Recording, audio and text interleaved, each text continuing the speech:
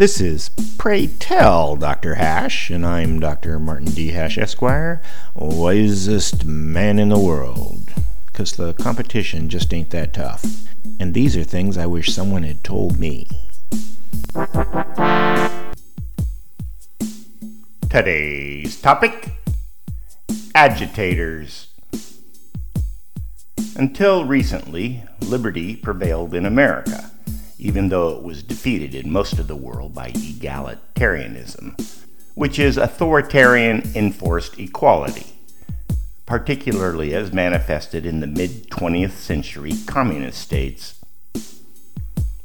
During Marx's time, though he thought it was inevitable, egalitarianism did not sweep the political landscape. Marx thought that the reason was that people were insufficiently woke, so he encouraged class warfare between oppressors versus victims, and those who thought to save themselves by becoming allies of the victims. This strategy was successful to incite the Russian Revolution. The poor peasants, the so-called proletariat, against the middle-class peasants, the kulaks. Because of the classless nature of liberty, previous attempts at dividing Americans with this tactic hadn't reached the 51% threshold needed in a democratic nation to overturn the status quo.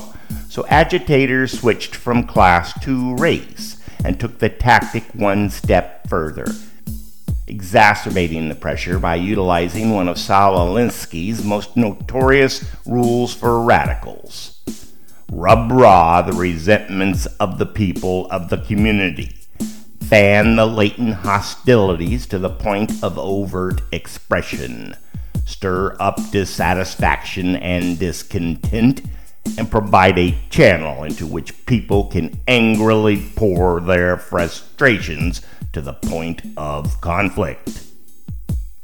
Combined with a "if you're not with us, you're against us" attitude. Also, elites likewise see social contentment as an impediment to their power. So the agitators are supported by both ends of the political spectrum, leaving the middle class, typically consisting of conservative white men, as the kulaks.